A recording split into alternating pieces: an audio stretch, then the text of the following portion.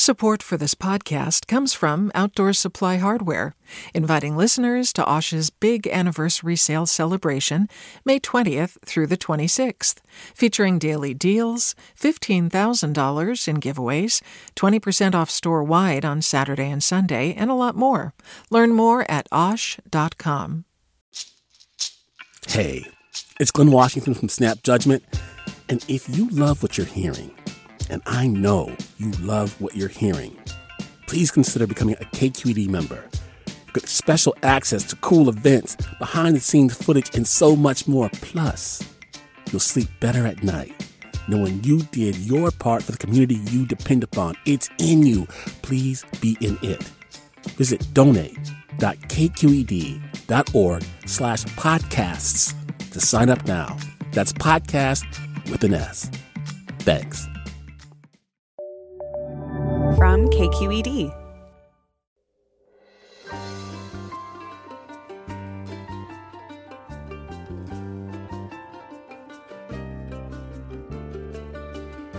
From KQED Public Radio in San Francisco, I'm Alexis Madrigal. Outside New York, no American city's residents debate their decision to live within the city limits more than those in San Francisco's 49 square miles. Despite its oft-discussed problems, the city is still a place where a lot of people want to live. But unless you got here just last year, the San Francisco you knew is probably no longer.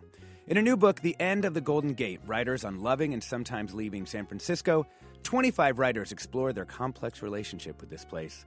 You marry one person, but you stay married to another. A city becomes a different city, whether you stay or leave, writes contributor Daniel Handler. What is San Francisco becoming, and do you plan to stay? That's next on Forum, after this news.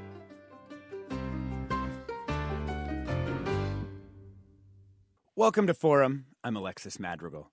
For a city proud of its reputation as the glittering devil-may-care zone of misrule at the end of the continent, the question of how San Francisco has changed touches on local people's deepest sense of who they are, who they were, and who they want to be, writer Gary Kamiya says in the introduction to a new essay collection, The End of the Golden Gate, Writers on Loving and Sometimes Leaving San Francisco. We're going to talk with three contributors to the collection about how our identities are entangled with and transformed by this ever-changing city.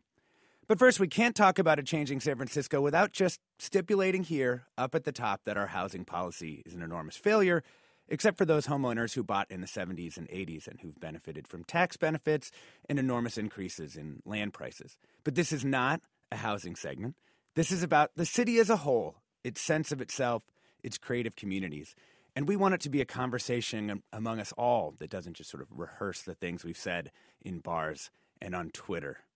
Joining us today are Daniel Handler, author of the children's book series, A Series of Unfortunate Events, so you may actually know him as Lemony Snicket. Welcome, Daniel. Thank you. Happy to be here. We also have Kimberly Reyes, poet, essayist, and the author of Running to Stand Still, a collection of poetry. Welcome, Kimberly. Thanks. Happy to be here. And Alia Voles, who's the author of Home Baked, My Mom, Marijuana, and the Stoning of San Francisco. Good morning. I'm going to throw out a question to all three of you. And it goes to this. You know, there's plenty of other cities in the Bay Area, across the country, across the world. Why do we care about San Francisco?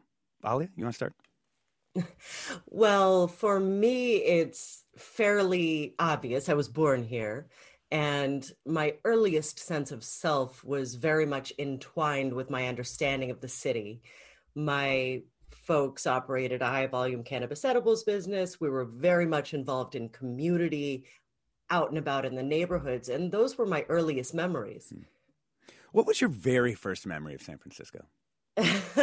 My very first memory of anything, in fact, was of splashing in a warm puddle on a sunny day in the Mission where we lived, and my mom stopping me and saying, "Don't play in that, it might be pee." Actually, remarkably common thing to have happen in the city. Daniel, why do you care about San Francisco? I'm stuck on a puddle of pee. That's what I'm focused on now. I was also born in San Francisco, and I think if you are raised in San Francisco, you often have a misapprehension that you're not in a particularly unique place. Mm. And when I've gone elsewhere, when I've traveled elsewhere, and when I've lived elsewhere, the truth of San Francisco's unique position and culture is made very clear to me. So it really wasn't until I was in my college in my early 20s, my motto used to be, oh, I like a medium-sized city. I grew up in a medium-sized city, and so I think I would be most comfortable in a medium-sized city. You would love Tucson, yeah. So, Pittsburgh, all kinds of other cities that turn out not really to resemble San Francisco just because they have approximately the same population, was a real eye-opener for me. And so I think when I feel, it can be hard to define, and I'm sure we'll all try to circle around it in this conversation, but there's something unique about San Francisco that I feel defensive about and enthusiastic about. Mm-hmm. And I think that is certainly from living here, but it's also from going other places and comparing it. Well, Kimberly, you're one of the writers in the collection who left, I believe, right? You're in New York now? Yes. So what did you hope to find in the Bay Area, or maybe it was San Francisco specifically when you came out? Yeah, from an outsider perspective coming in, I think it's deeply generational, meaning I'm a Gen Xer. I'm still of the generation who saw the promise of like freedom and, being a rebel city. And I think the generations after me probably see it as the promise of money and, technology and entrepreneurship and that sort of thing. So that was the promise, I would say. I was in it for to be a rebel, to be an outsider comfortably within city limits. That I didn't feel I could, we could talk about more how I actually felt it was a city of respectability politics for me as a Black woman. But I came in hoping that I could just be me, a bit quirky. And I didn't really find that. Yeah. Tell us what you did find. Sort of pretty aggressive racism. It's not necessarily any more so than anywhere else, but I think because San Francisco's so unself-aware of itself and its racism that it felt like a bigger slap in the face. Yeah. And we're going to definitely talk about that more. We also want to hear from listeners. How does the San Francisco you're living in today compare to what you thought it would be? Does our mythology and our nostalgia for the way the city was whenever you arrived, does that sort of prevent San Francisco? Can we not get out of our own way? Give us a call now, 866-733-6786. That's 866-733-6786. You can also get in touch on Twitter and Facebook. Of course, we're at KQED Forum, or you can email your questions to forum@kqed.org. Aaliyah, I want to go back to you about the San Francisco that you grew up in. And in part, it's because I'm jealous of the fact that you got to know the sort of pre-AIDS San Francisco that I only knew from Tales of the City, which was really what defined for me, like, oh, wow, this magical city. Can you what are some of the memories that you have from that time that you feel really defined San Francisco as a unique place? Honestly, I was born in 1977 and AIDS hit 1981, or that was when it began to hit. So I really grew up in the AIDS crisis. But my parents were here in the early and mid 70s, and they had come out post-hippie, right? So there's this idea that 100,000 people come out in 1967 and everything changes. But one of the things that I think is interesting about that transition is that the Summer of Love was always kind of a hype situation. People came out here looking for a land of milk and honey that did not exist. But once all of these young people, unmoored from their homes, looking to experiment with new lifestyles, got here, they went and created new lifestyles. So that pre-AIDS era was a time of very dynamic creativity, a lot of social experimentation. Some of it was marvelous. Some of it went very dark, with the People's Temple, of course, the assassinations of Milk and Moscone. But it was a place that people came to create a new kind of world, to create a new kind of life. And I think San Francisco often represents that in our popular cultural thinking. Yeah. It's been interesting, too, to learn more and more about sort of the Great Migration's impact on the San Francisco Bay Area, a place that had very few Black residents and then for a time, had about 13% of the residents were Black before. Now we're down to less than half of that. Mm-hmm. Kimberly, when you were interacting with the native Bay Area Black population, did you hear people saying like, hey, I have that same sense of the city as this kind of magical place, or were you hearing a different set of stories? Yeah, I think it's a different set of stories. For example, I didn't know that O.J. Simpson was from San Francisco until watching the documentary on his life. And just even hearing the background of, him growing up in the projects in San Francisco and I believe Bayview, and how it was never sort of this like, I'm going out Sunday night to see Sylvester, in the club. It was like, no, like, this is like destitute poverty here I'm trying to get out of. And so I feel like there were, there's definitely layers of like, the people who were even able to enjoy San Francisco, for what we think of as San Francisco in the golden days. And I gotta be honest, it was really hard for me to find native Black San Franciscans. I didn't even really connect with that community until I'd say the 6 months before I left. And at that point, it was kind of a bit too late. Yeah. It was really hard to find because I was circulating in the artistic community, like through my MFA program, which was not very Black.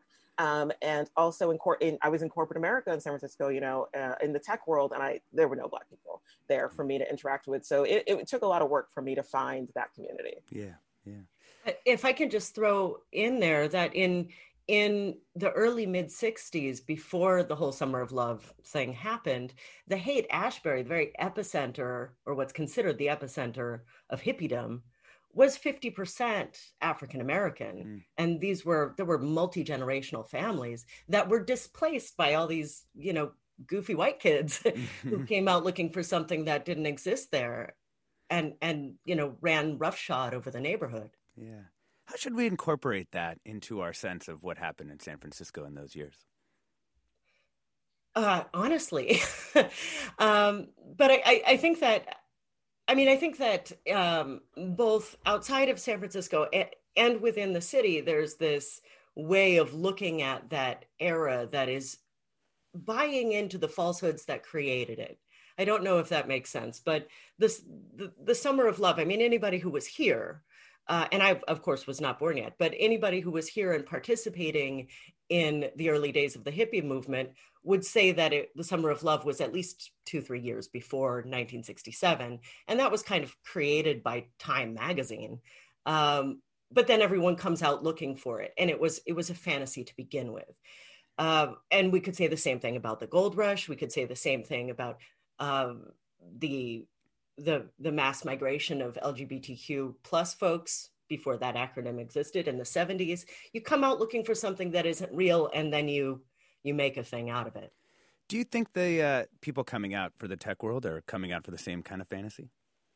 I don't know if it's the same fantasy, but I think it's an iteration of the same phenomenon. Mm-hmm. Mm-hmm. Mm-hmm. And it seems to me like you kind of can't have the freedom of reinvention that, I think California at large tends to offer, but certainly San Francisco in particular, without, and also be honest about the history. And I think that is always what's kind of kicking us around, is that so many people come here with a sense of, I can live without the context and the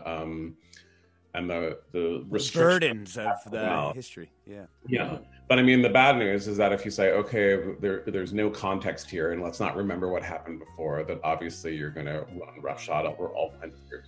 Yeah. We'll be back with more about this city that we love and sometimes leave, San Francisco, after this break.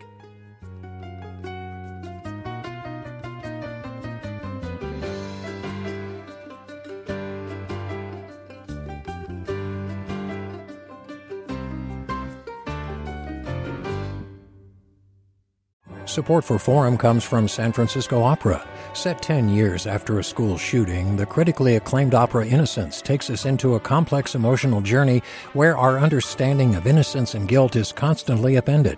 Kaya Sariaho's ethereal score collapses the past into the present as a community of survivors grapple with how to move forward.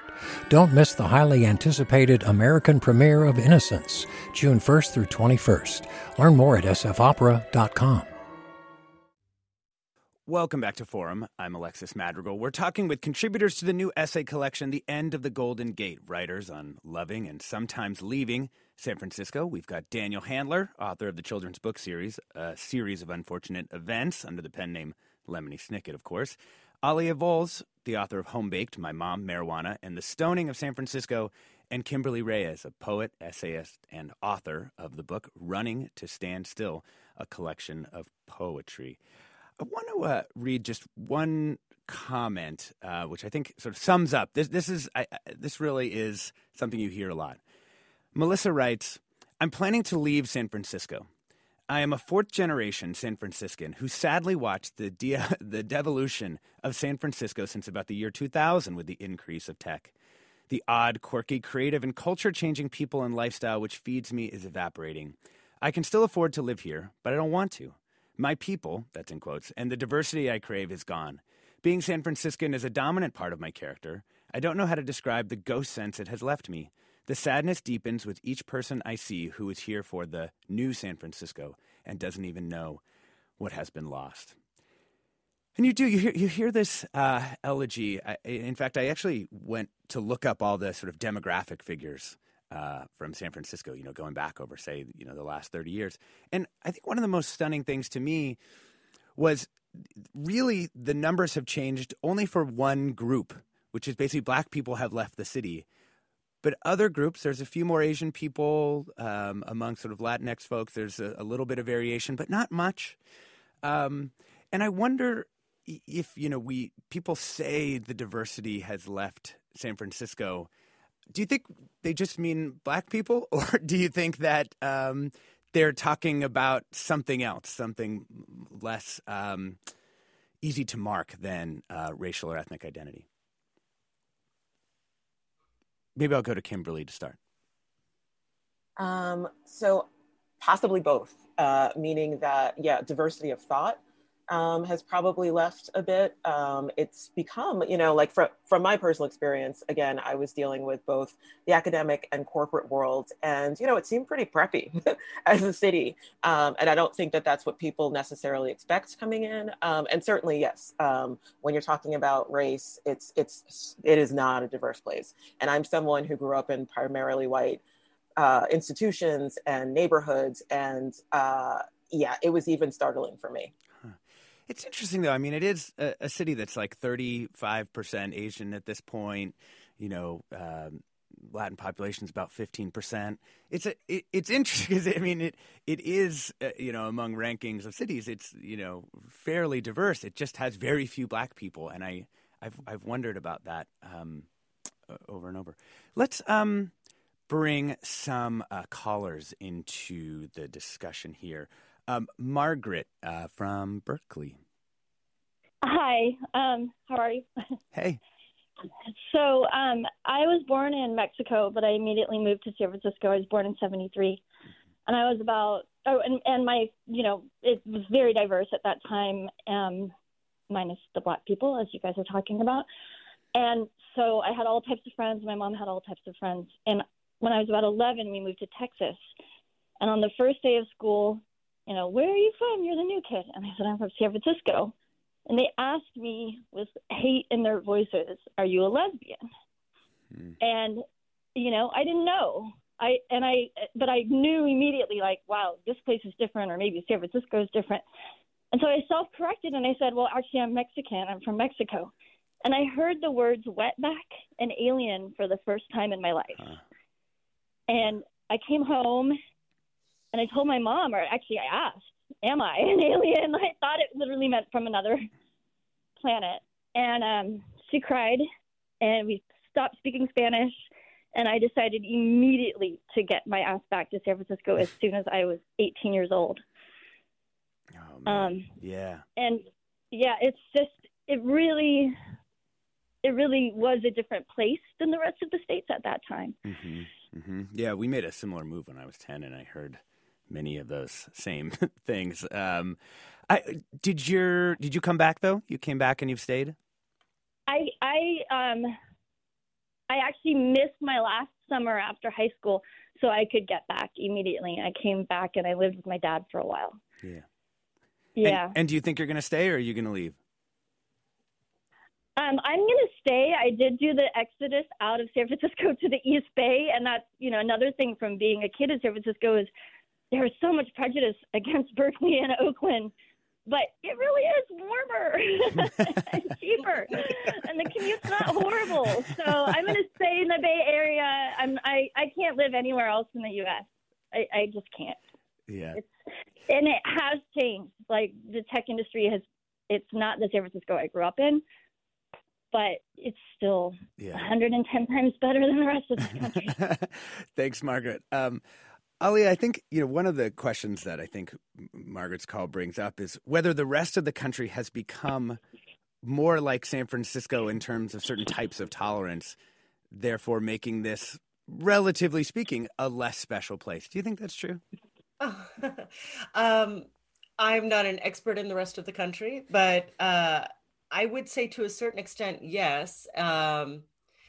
In my experience, just when I go to another city, I am pleasantly refreshed by the diversity. And we're talking about. I just want to go back also to an earlier point about the experience of diversity. I've been thinking about your question there, and this is just a personal observation. I could be wrong, but I feel that I used to take the city bus and feel like I heard every language spoken at once. There was that really enlivening feeling that felt very metropolitan, very worldly.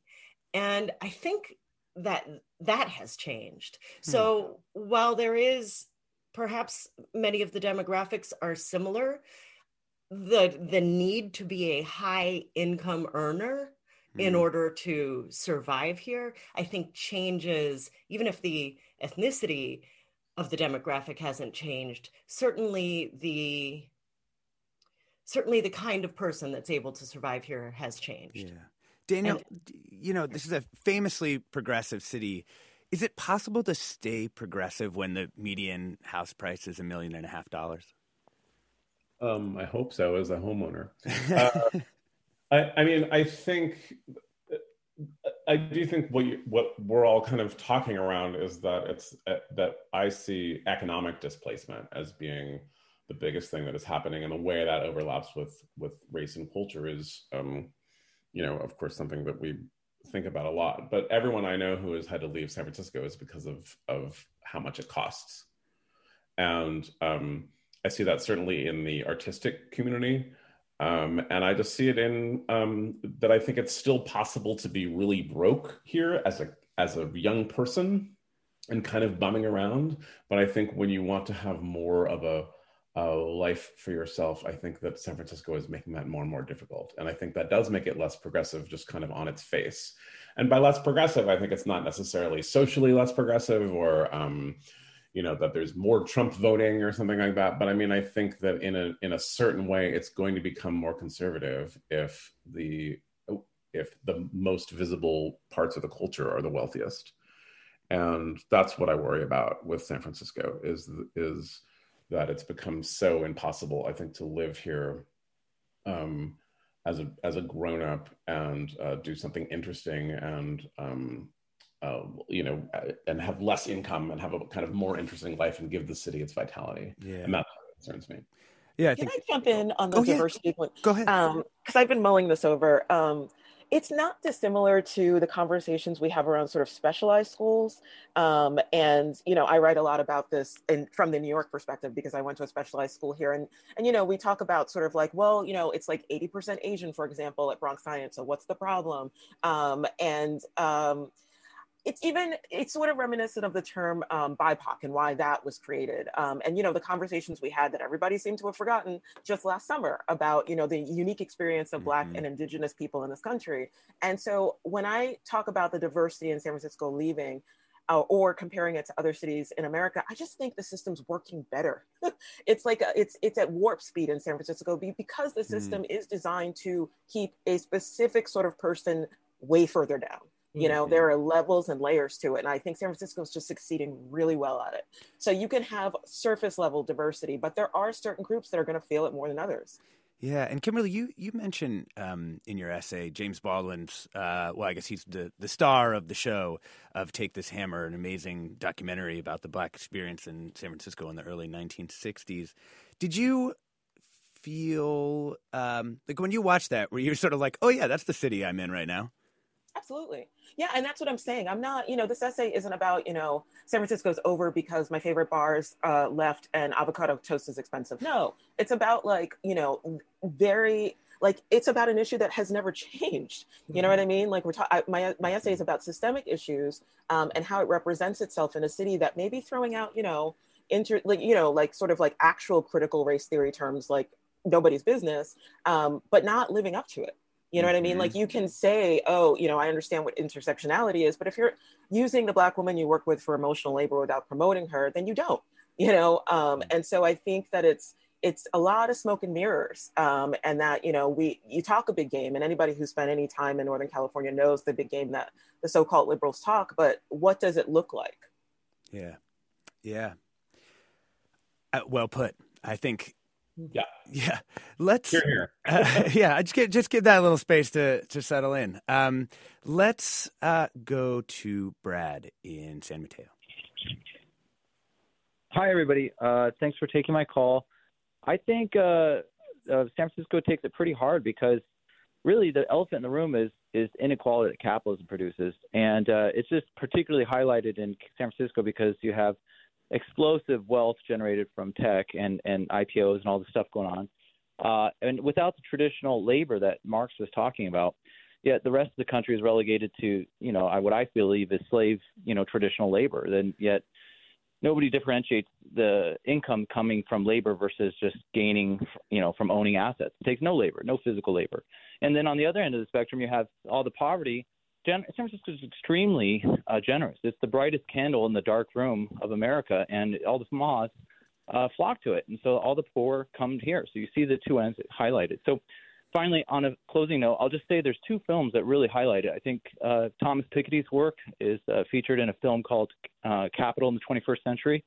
So really, I'd recommend anybody curious to see that. But yeah, I don't blame San Francisco so much. I'm sad to see what's happening. I moved down to Foster City. There's water and channels here, but eventually I could feel myself getting crushed and pushed farther and farther out. But I think ultimately it's the inequality, and I don't blame San Francisco for it. I'll take my comment off the air. Yeah, and I think there is just this incredible inequality that you see in the streets here that does seem to have a kind of corrosive effect on civic life here. Do you see that in your kind of daily life, Daniel? Oh, definitely. I mean, I think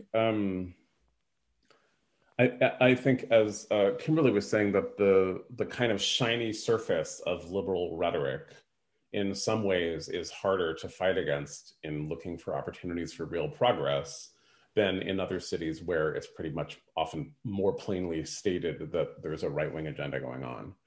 And I think that certainly right now you find that strongest in kind of the utopian, fairly progressive language of tech industry blather, right? Everyone's changing the world. There's a revolution happening every 8 seconds because of somebody who's starting a company or who's working in some corner of one of these enormous technical empires. And just to know that they're not really paying their fair share of taxes, that the way they're behaving in the city, from inventing their own bus lines to kind of reworking neighborhoods for their own maximum convenience and for no thought to anyone else, is not a leftist and progressive agenda, but it's shined up as one. And I think that's really tough to take. And it's really hard to see it affecting ordinary people who are not working in the tech industry. Yeah. Anyone else want to chime in there, or should we go to another caller? I'm sure everyone here has complained so much about the tech industry.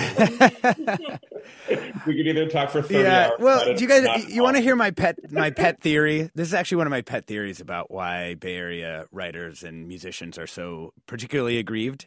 And it's that I do love a madrigal pet theory. Yes, I do have this is my pet theory, that the tech industry, at the same time that all this urban change was happening, that the tech industry digitized our domains as well, which destabilized what were already kind of precarious professions like even more. And so it's kind of hard to disentangle this feeling of, you know, maybe not a golden age, but a golder age for journalism or fiction writing or poetry or filmmaking or whatever it was, because it's just harder to make a living in most of these creative professions now. Yeah, I would like to chime in there.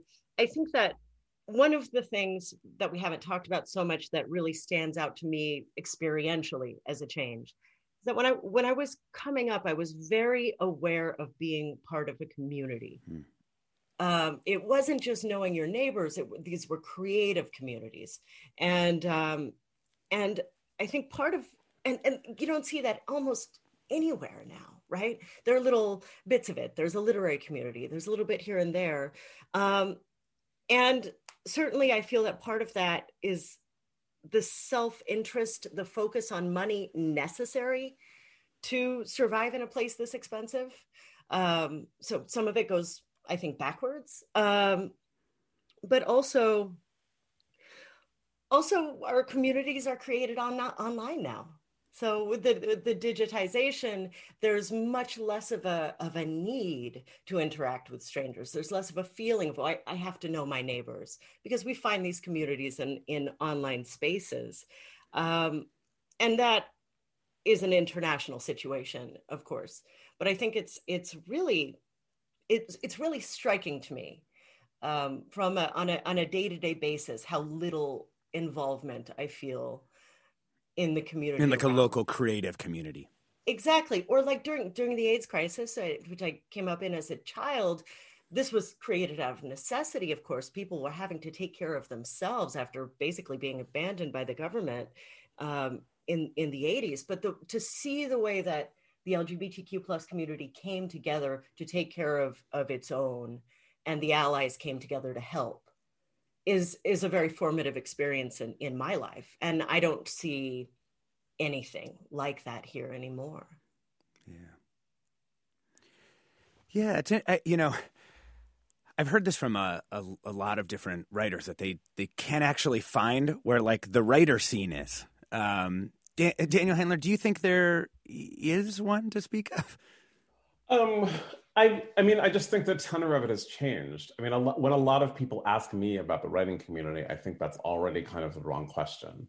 Like, I'm still here, and there are other writers of my extremely elderly generation who have been lucky enough to be successful enough that they can live here. But that's not the essence of a writing community, right? Any artistic community is made by young people who are interacting and changing and bumping up against boundaries and are in a situation where they can create something and live fairly comfortably by making these little things. Mm-hmm. And that's what I see vanishing. Yeah. When I moved here, there were all sorts of kind of weird cabarets and reading series and collectives and all this stuff. And you see that being drummed out again and again and again. Yeah. And so, I mean, people like to say, but there's still City Lights books. And look, here's like Dave Eggers walking down the street. But like, that is not, in fact, of the essence of what a literary and creative community is. Yeah. And you see it in visual art, you see it in theater, you see it in kind of everything here. Yeah. And it's true that a lot of these communities are going online, but I mean, the way in which online communities don't at all resemble in-person communities, I think makes perfectly clear, and are often harmful in that way. Yeah. We're talking with contributors to the new essay collection, The End of the Golden Gate, Writers on Loving and Sometimes Leaving San Francisco. We've got Daniel Handler, Alia Bowles, and Kimberly Reyes. We'll be back with more after the break.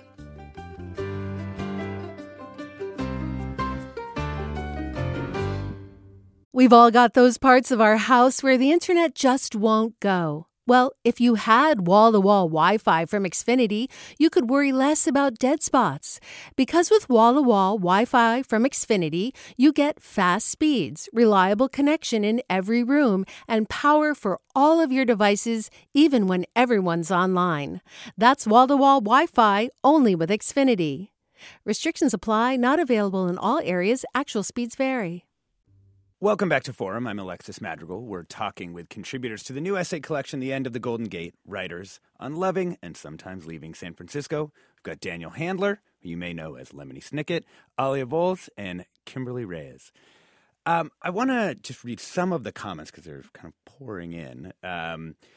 Daniel writes, I moved to San Francisco right out of college in New Mexico in 1975. A gay man who came to heaven. I live in a city of boom and bust. I've made it through, and San Francisco has made it through AIDS, cocaine in the 80s, and now COVID. I came to San Francisco because it was beautiful and diverse, not for money, which is why people come here now. Asha writes, it's worth talking about the influx of San Franciscans who turned their nose up at Oakland for years and are now doing to our city what has been done to theirs. So annoying. Margareta writes, as a 30-year-plus resident of San Francisco in the Bay Area, I want to say don't lump all Asian Americans together. Low-income Asian American residents have also been displaced from San Francisco. There's a new group of higher-income Asian Americans working in tech who have moved in. We are not all alike. We also have a positive comment about San Francisco, shockingly. KS writes, I grew up in San Jose and Sunnyvale. San Francisco was made out to be, by my suburban Republican mother, a scary place filled with dodgy people and crime. So, of course, after college, I immediately moved to San Francisco in 1990 and never left. While I've mourned the changes to the city since then, I still think of San Francisco as the place in which I cemented my identity as a writer and musician, as an adult and a father. Most of my defining experiences happened here, and I'm still in love with the place.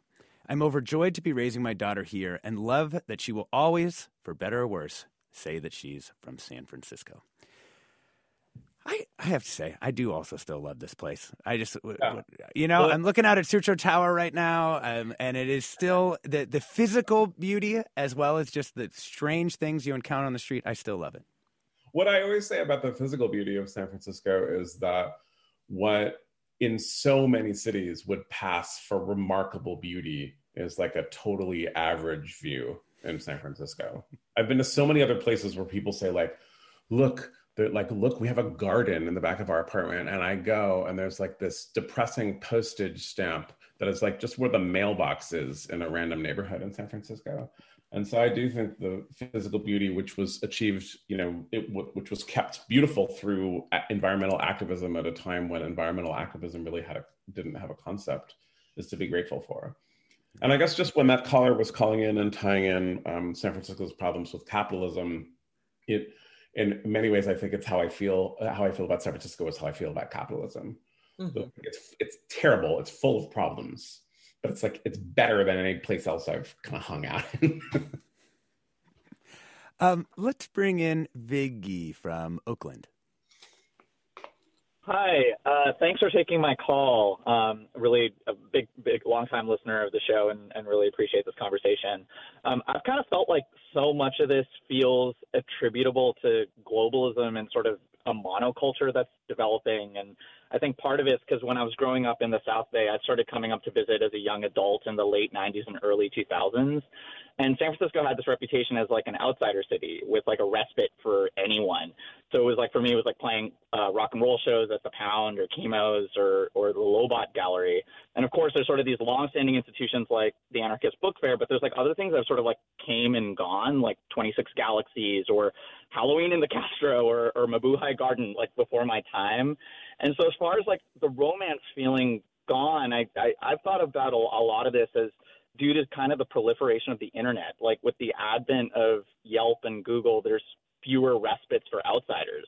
And it's definitely true in Portland or New Orleans or other cities as well. And everywhere you hear that people are sort of longing for days gone by, but there's just sort of less mystique around any place these days. Like Ritual Coffee to me looks like any third wave coffee roaster now. And then there's like a Blue Bottle Coffee in Tokyo that looks the exact same.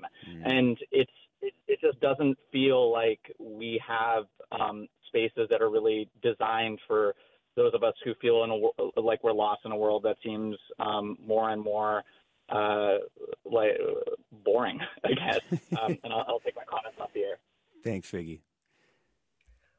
Well, I sure agree with that. And I forgot all about chemos. Oh my goodness.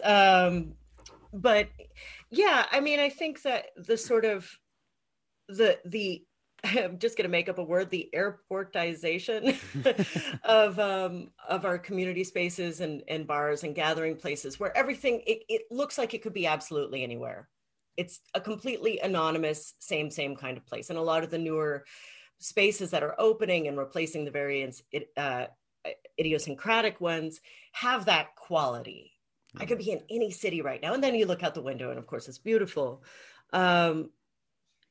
But that is like part of the ache, right? It's just you live somewhere that you think is unique and then it becomes very much the same. And I don't know if there's a way to undo that.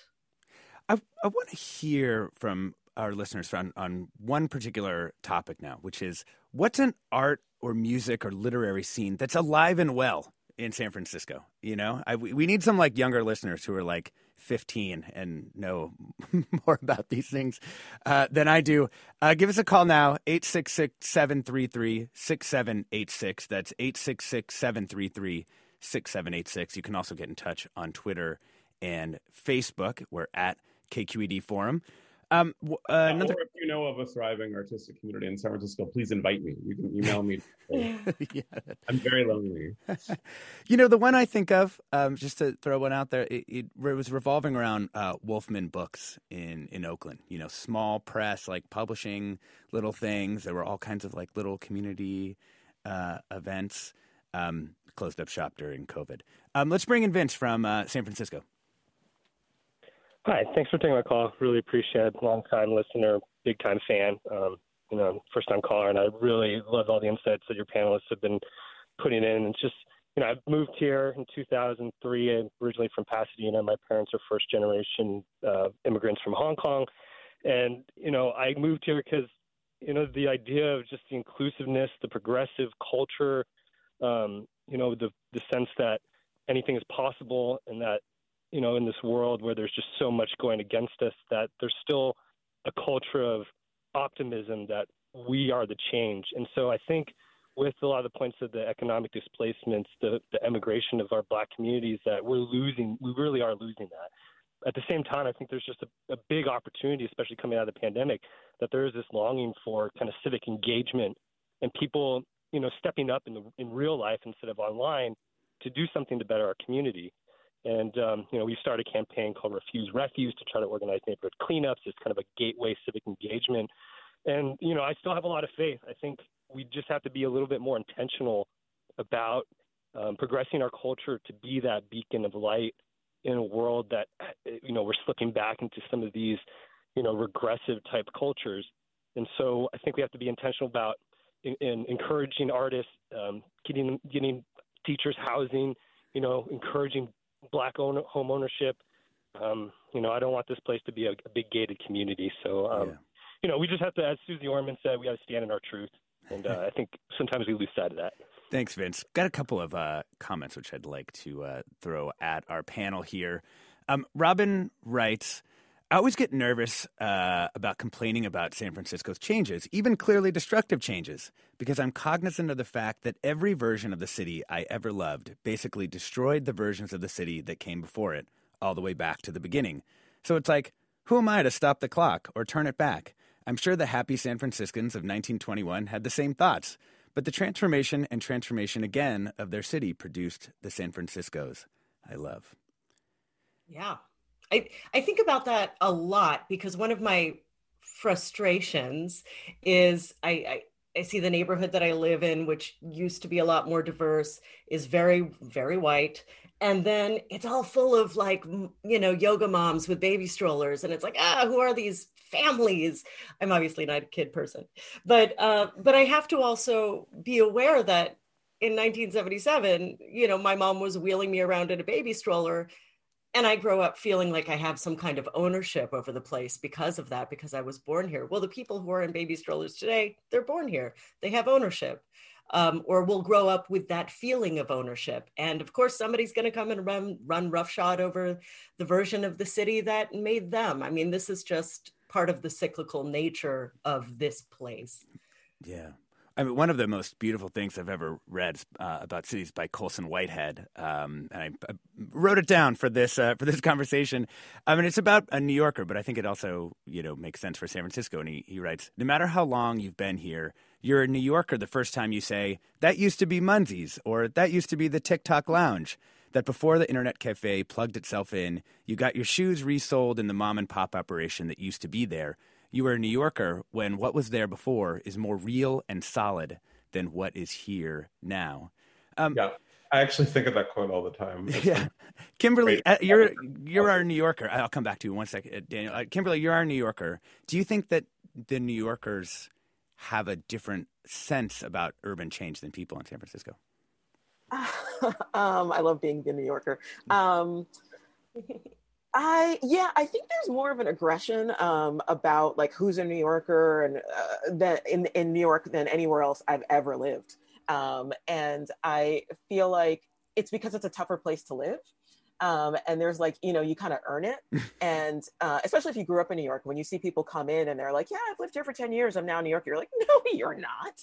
You know what I mean? Like, you don't have the scars. And San Francisco is not that at all because it's not a tough place to live in that sense, And so I think that there's more of an ownership to like, well, I got, let's say the New York of the 80s, I got mugged or I lived through this or whatever. And so I think there's way more of like, you take pride in it. But could I just loop around to the globalization thing for 1 second?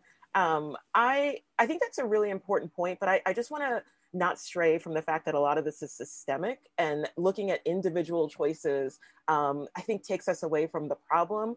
Meaning I escaped San Francisco, and I just want to say quickly, I do still love San Francisco. My anger is because I do love it so much. If I didn't care, I just wouldn't care. But I left to go to Ireland, and I left to find a better community and a better writing community. And Ireland is definitely, Dublin is the hub for, the Silicon Valley of Europe right now. And so you see the globalization coming in, you see, pubs being displaced for Blue Bottle, and things like that. But what they're doing to combat that, and why there's still a strong arts community there, is the government funding of the arts. Individuals cannot change what's happening to San Francisco. You can live in Dublin as an artist. You can still do it because the government funds. There's bursaries and programs. Of course, it's a smaller country, but San Francisco is a small city, and what they do in Ireland with the arts is just astounding. So let's not forget that without government help, without government intervention, it's just impossible. It's not really something individuals can change. Yeah. Daniel, sorry, I cut you off earlier. You were talking about the Colson Whitehead quote. Oh, it's true. I think you feel more local when you remember what was there before. But I think that is actually connected to where Kimberly went with it.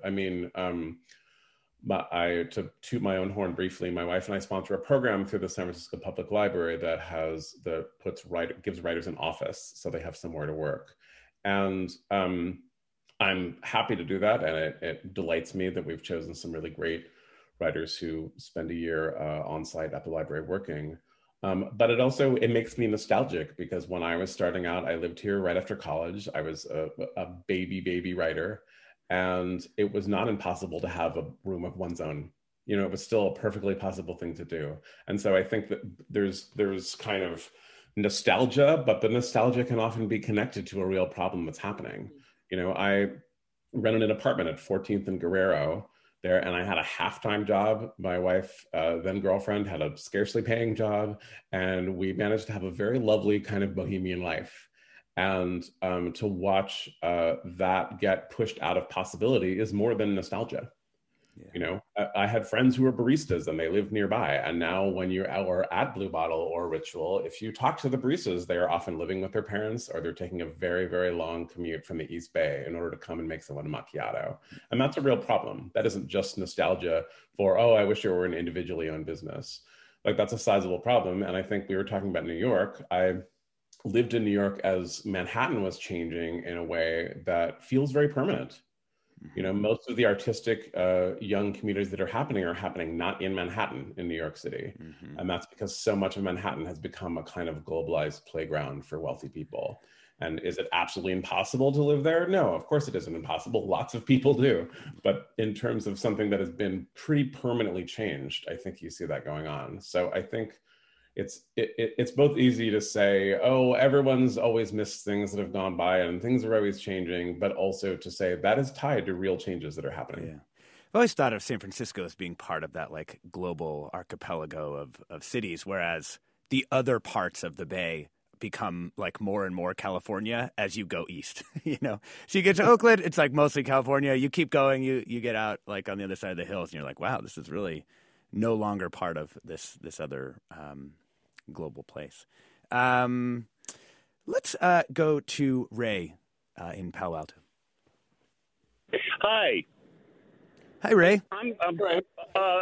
I moved out here to San Francisco back in 1984. Lived in the city for about 30 years, and I've, of course, have seen the very slow and then very rapid migration of artists and art groups leaving the city because of the changing of the demographics. And, there was a time when you used to be able to go through the city for the open studios, and there was an absolute explosion of artists showing their wares at their houses or warehouses or apartments or whatever. And that's slowly declined, and that makes me really, really sad. But I think also what I do find heartening is that there are groups in the city that have very small collectives of artists doing some really fantastic stuff. Among them, I think, first and foremost, are people associated with the Burning Man Project and how the Burning Man Project has actively promoted citywide public displays of art in San Francisco, outside of San Francisco, and, of course, in the Black Rock Desert. And I just hope that kind of fostering of the arts continues, and maybe we'll see an ingress or people moving back to the city working as artists. That's my big hope. And finally, I guess I wanted to give a shout out to a book that for me perfectly defined San Francisco, and it's by a guy named Bikram Seth, who wrote a book called The Golden Gate. Yeah. And it was done entirely in iambic pentameter.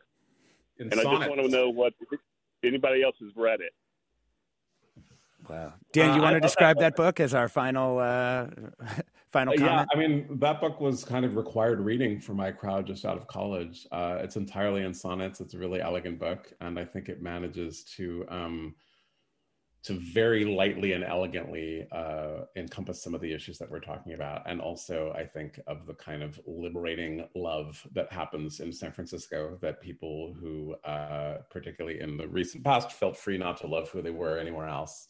So yeah, it's a great book. I co-sign a love of Bikram Seth. Last two listener comments. I was born in SF in the Chinese hospital and raised my two daughters there. I moved away 5 years ago when my oldest left for college. I find any excuse to go back to SF every week because I miss it desperately and feel so sorry I moved. It is very white where I live, and I just miss walking and living among Asians every day. Another person says, while I sympathize and agree 100% with most of these complaints and criticisms, I find it offensive to those of us who's hung on, been lucky enough to find a way to make it work and still pour love into this place. I moved here from a conservative southern town, and I will always believe that San Francisco on a bad day is better than my hometown on a good day. Amen to that. Thanks so much to our guests. We've been talking with contributors to the new essay collection, The End of the Golden Gate, Writers on Loving and Sometimes Leaving San Francisco. It's been Daniel Handler, Alia Volz, and Kimberly Reyes. We'll be back with more Forum with Mina Kim after the break.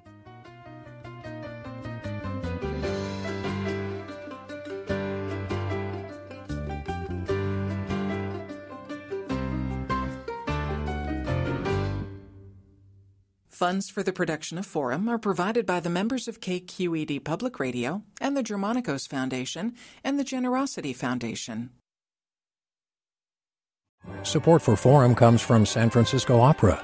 Set 10 years after a school shooting, the critically acclaimed opera Innocence takes us into a complex emotional journey where our understanding of innocence and guilt is constantly upended.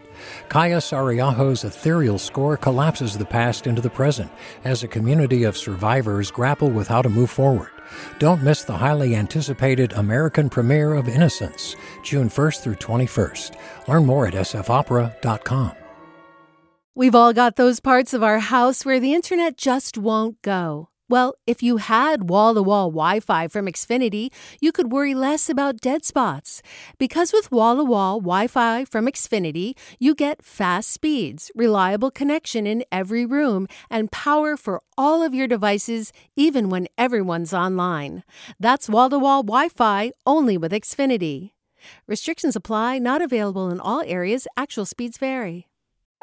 All over the country, we need to improve reading in Wisconsin. Schools are changing the way they teach reading. I'm calling for a renewed focus on literacy. We have gotten this wrong in New York and all across the nation. And it's happening because of a podcast. I think your podcast has changed my life. And I'm going to share this podcast with everyone I meet. Sold a Story investigates how teaching kids to read went wrong. New episodes of Sold a Story are available now.